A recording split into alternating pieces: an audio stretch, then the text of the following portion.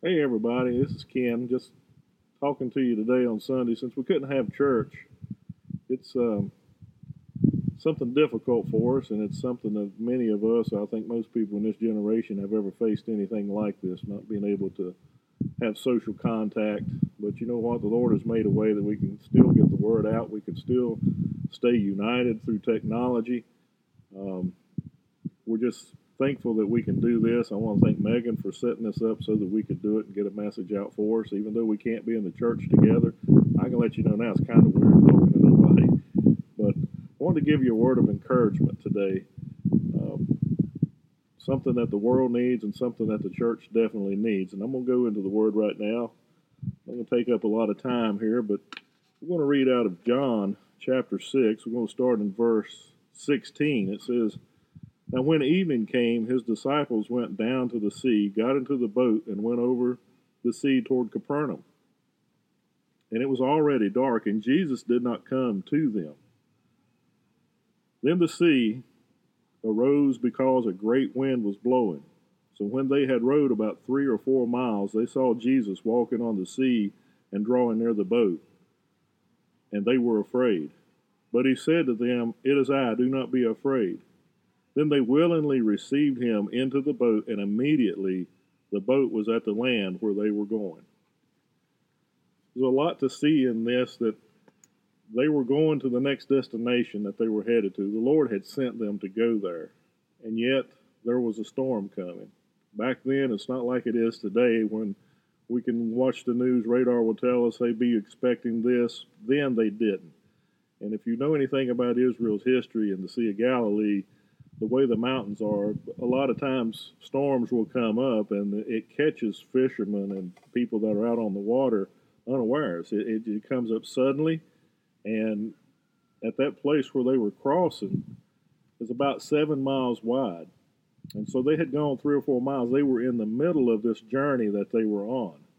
And what happened was is when the storm came, they didn't have Jesus with them.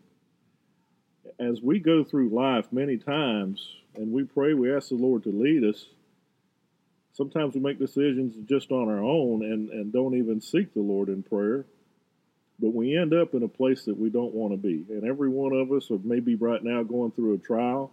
We as a nation and the world really is going through something that has not been seen in a long time. But we have hope. We can trust in Jesus. And as we just read, he came to them while they were on the sea in the midst of the storm. They were afraid. They didn't know what was going to happen. They didn't know if they were going to capsize, lose their life that night. They had just left Jesus on the other side.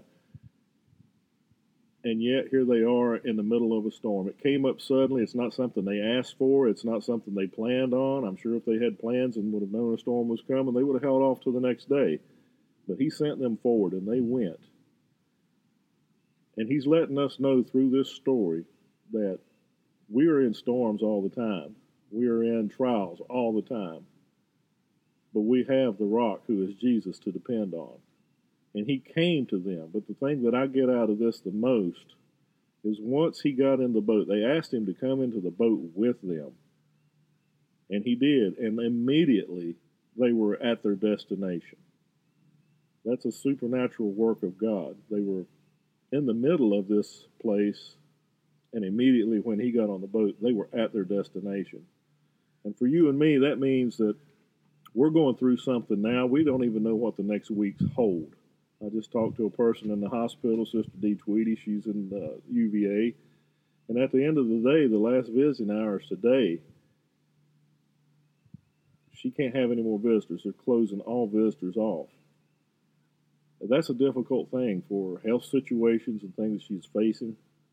But I want you to understand, God is with her. God is with every one of us. And this world is a very small place when it comes to prayer. We can pray for people on the other side of the world. We can pray for friends that we have in South America and Paraguay. All we need to know is that we need to pray. Sometimes we have specific things to pray for.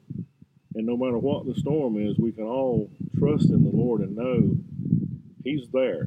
He did not save us to put us through bad things. He did not save us that we should perish in these things, but he saved us so that we can be a light to the world. Right now, we can be a light to the world and let them know there's nothing to fear. If you're saved and you know who the Lord is, there is nothing to fear. If this disease were to come on any of us, and it unfortunately would take our life and we would be out of here, the thing we have to hold tight to is we will be in the presence of God Almighty for eternity. And that is such a blessing to know. And it's a blessing to know that even in the storms, and sometimes he leads us to them. He sent those guys into where they were going because he needed to show his glory, I believe. And so he has done that, and we can rest assured that no matter what the storm that comes, let's live today. Let's do what we can today. Hold tight to his hand, get his word inside of us. A few weeks ago, we was preaching on the parable of the sower, and that word needs to come in.